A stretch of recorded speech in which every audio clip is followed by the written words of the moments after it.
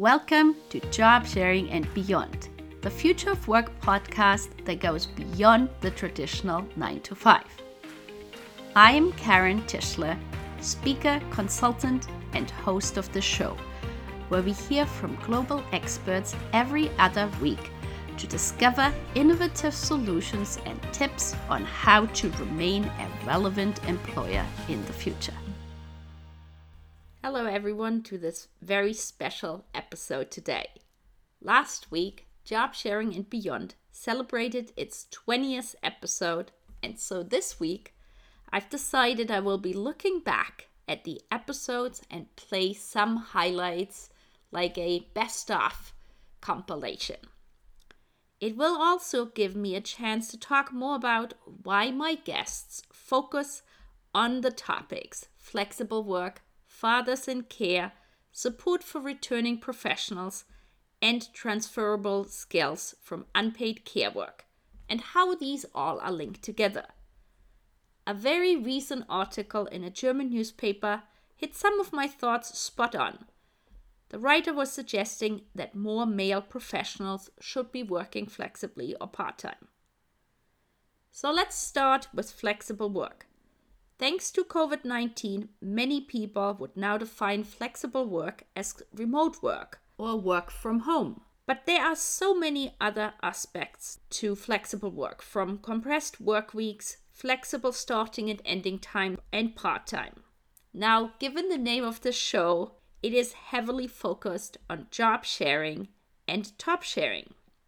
Here's the definition as it is given by our inaugural guests, Irenke Krone and Nina Prochaska, leading Swiss job sharing experts. The job sharing concept is a very simple concept. It was introduced in the 70s by a US economist.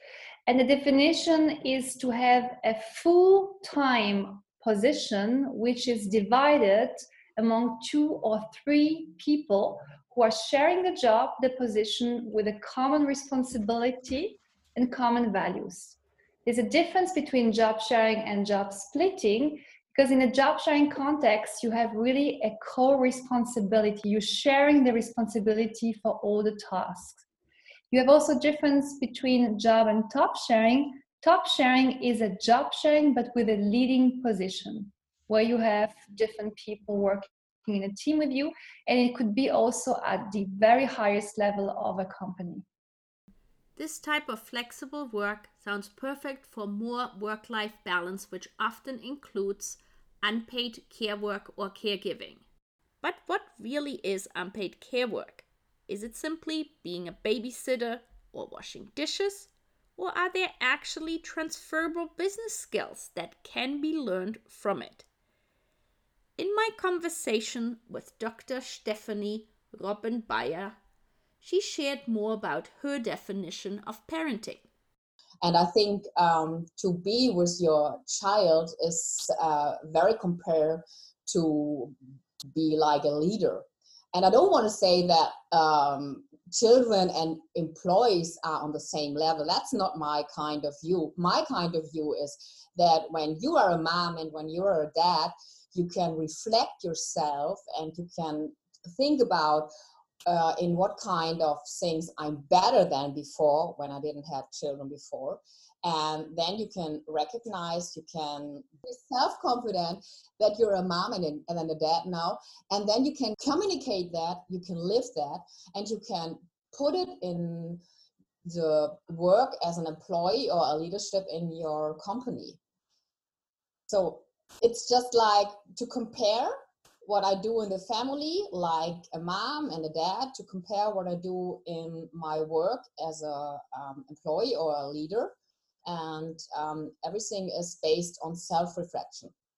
But why is job sharing so critical for someone who has other commitments outside of work but still wants to use his or her experience and skills to move up in their career? Maggie Piggott, CBE, explains what job sharing for 23 years helped her to do. We did policy jobs, we did operational jobs, We did jobs dealing with judicial appointments, which was very much an HR type role. And then, as you mentioned at the beginning, for the last 5 years, we were CEOs of the Judicial Studies Board, which had a budget of 11 million, was responsible for the training of 40,000 judges, had a judicial board, worked directly. Our ultimate boss was the Lord Chief Justice. We had loads of stakeholders, customers, etc. And in all the roles we did, we worked with ministers, we worked with judges, we worked with the voluntary sector, with the professions. It worked. And I have no doubt from other job sharers I have met that job sharing can work in almost every situation, however sort of fast or tricky it might be. We certainly encountered right at the beginning some skepticism when we moved from a legal job to a policy job. We got lots of, you couldn't job share my job. I mean, job sharing is wonderful, but you couldn't job share my job. Or how can you job share a policy job? I mean, the deadlines and ministers and all that sort of thing. But once you get the people and it's set up and it's working, it's incredible how all that sort of disappears, and it's found to work. And then everybody settles down and really just takes it as normal. According to Esther Himmen and Katharina Winch, co-founders of Performing, professionals do not know that much about top sharing. So in 2017, I carried out this study among 146 highly qualified managers and experts, from project managers to CEOs, who work in different companies, positions, and functions. So the sample consisted of 73 women and 73 men. And what can be interesting, maybe that 84% had an academic degree and 45% were parents. So, and concerning the key findings, so there are at least 2 key findings, I would say, which are very important also for our work now as Performing.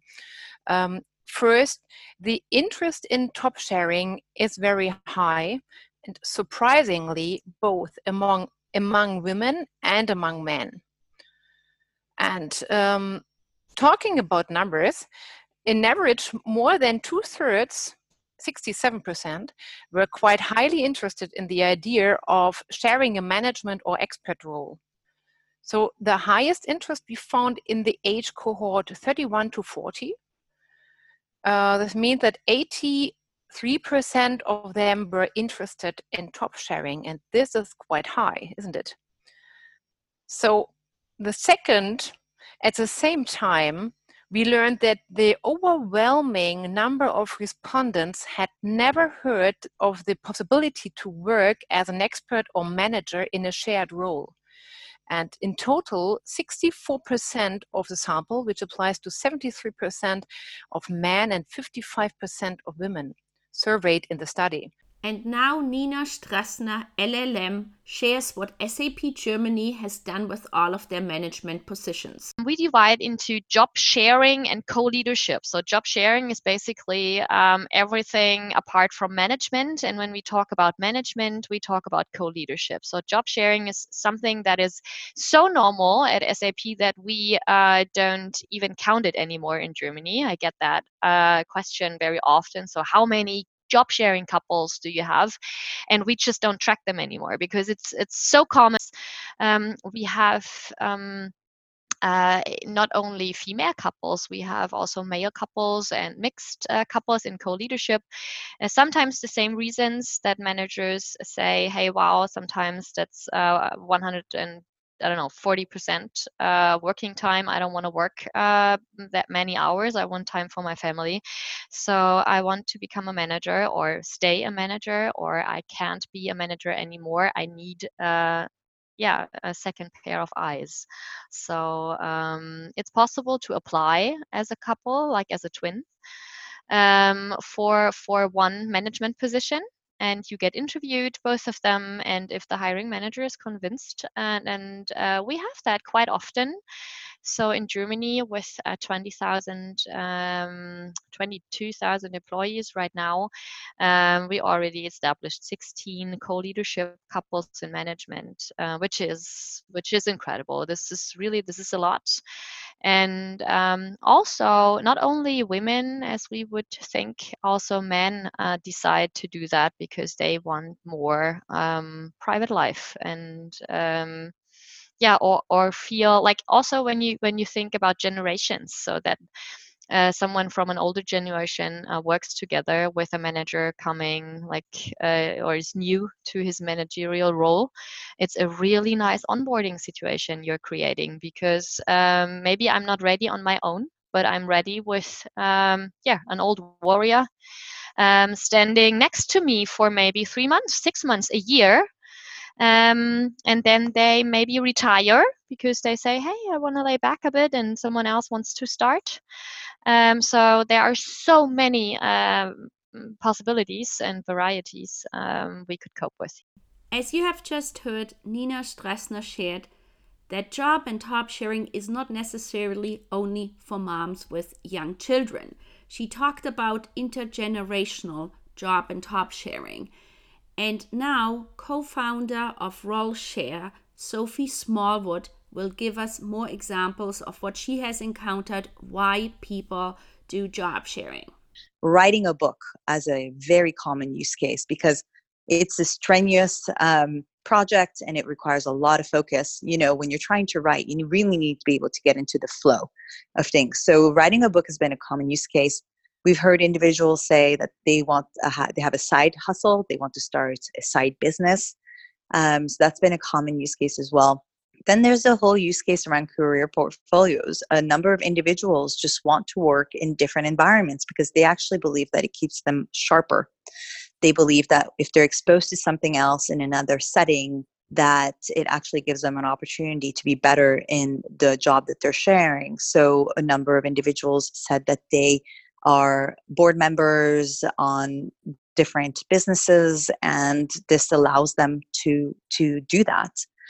And then there's the well-being aspect. So individuals who suffer from mental health issues, depression, we've had a few people who've reached out to us about that. A number of individuals who have chronic ailments that requires them to sort of take it a bit easier. But again, they've invested a lot in their career. Sarah Horsfall now looks at it from a business perspective, wanting to have full-time coverage as well as other reasons why people job share today. You know, we've got both sides of the equation here. We've got the fact that businesses are built on needing to have people there, on that continuity, that business model, the profitability, and we can't just forget that exists. At the same time, you know, the world of work and the profile of people coming to work and how people are, you know, staying younger for longer and wanting to stay in the workplace for longer, and millennials are coming through with different values because of what they've lived through, certainly in the UK, and the, you know, the desire for time for multiple portfolio careers even, and doing different things outside of work, different activities, personal development outside of work. These are all taking much more of a priority. And so embracing and enabling flexible working is moving away from being just about enabling mums to return. Yes, that's still a massive proportion of it, but actually the big change is coming because this is across generation and across gender.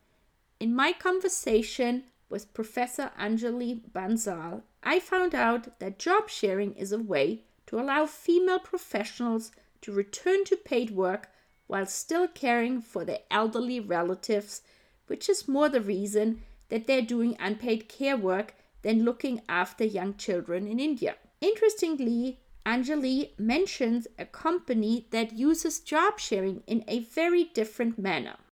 So I'll talk about this organization called Shared Pro.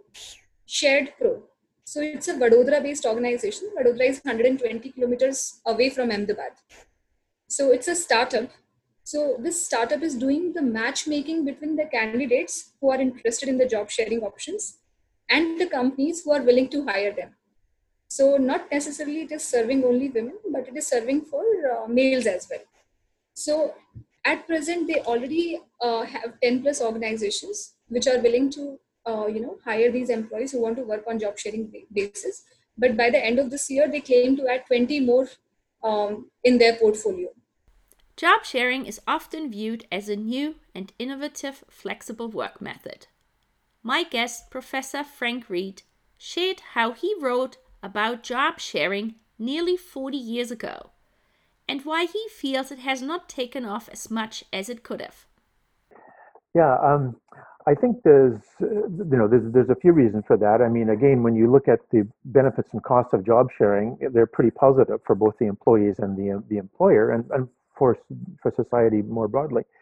I think that a couple of the things. One is that there are some legislative barriers to job sharing that I think we could correct.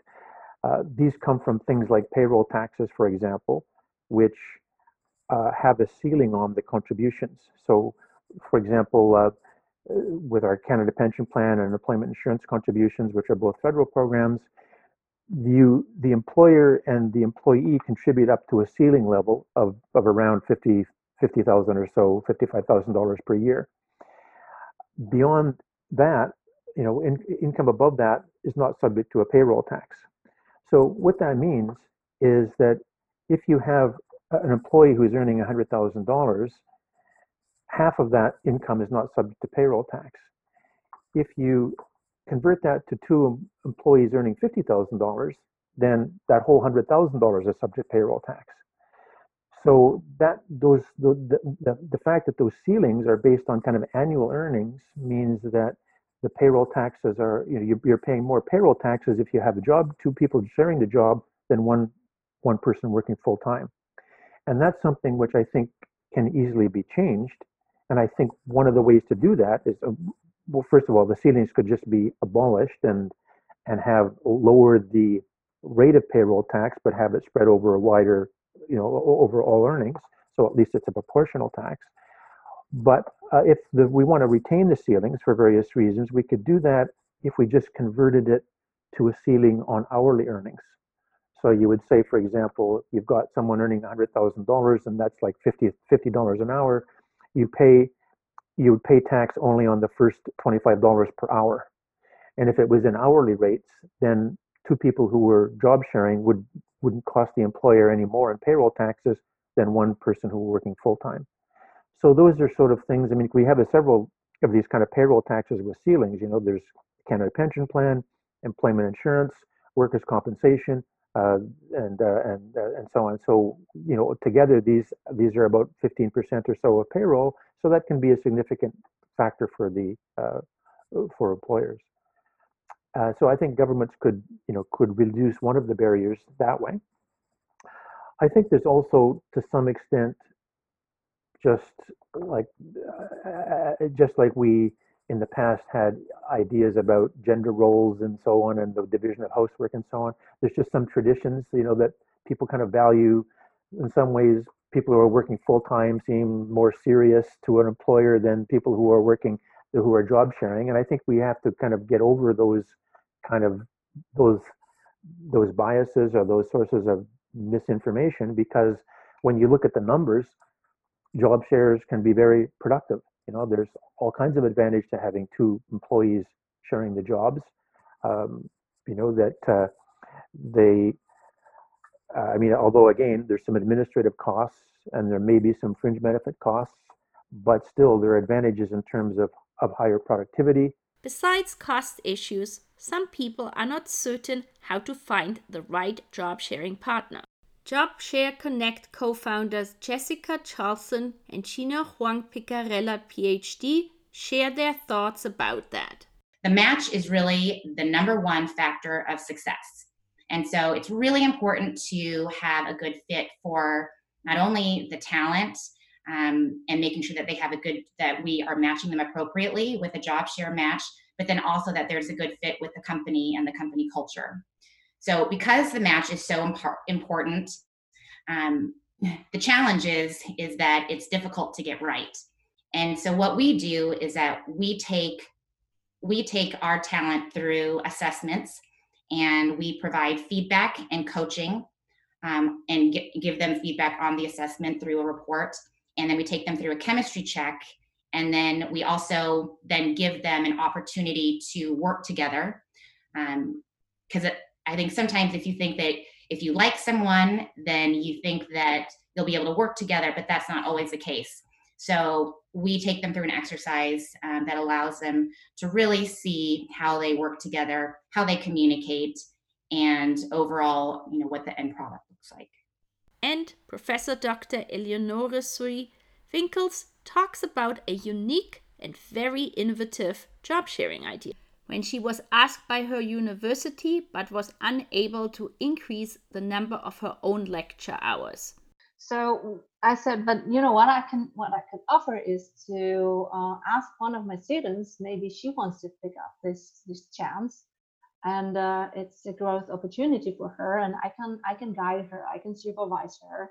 So what we actually did was that she had 16 appointments of the hours or so, and of those I had at the beginning, in the middle, and at the end a lecture with her together. So instead of 16, I had only 3 hours at the appointments, and she managed all the lectures all by herself. We always, after one lecture, we would call and discuss how it went, and I could coach her and tell her what she could do and everything else. But I have to say that she was really independent. It really is job sharing, because I had my name on it, but still she was the one executing. She gained a lot of experience, and I was able to fulfill some obligations which were not truly mine, but obviously I'm a team player, so I always try to find a way to fix the things. And I think that was at that time a really great experience. Thank you so much for listening to the special episode. So far, we've talked about all the different aspects of job sharing, and then we also heard that parenting can be seen as a form of leadership.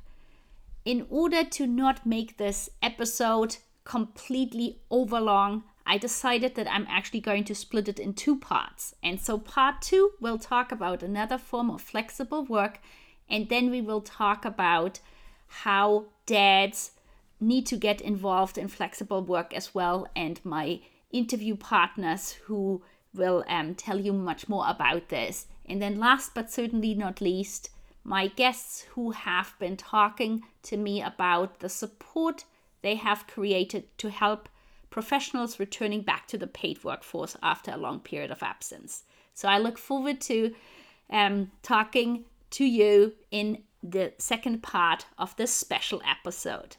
If you would like to listen to the entire episodes of the guests that I have showed various clips today, please head over to our website, which is emilyspath.ca, which is emilyspath.ca, where you can find all of the episodes, including the show notes. Thank you so much for listening to the show. We hope you gained valuable insights and new ideas. To keep listening to future episodes, please head over to iTunes or your favorite player and subscribe and give it a rating. We would very much appreciate a review and for you to share it on social media, so more people can start innovating in how they offer employment. Until the next time, goodbye!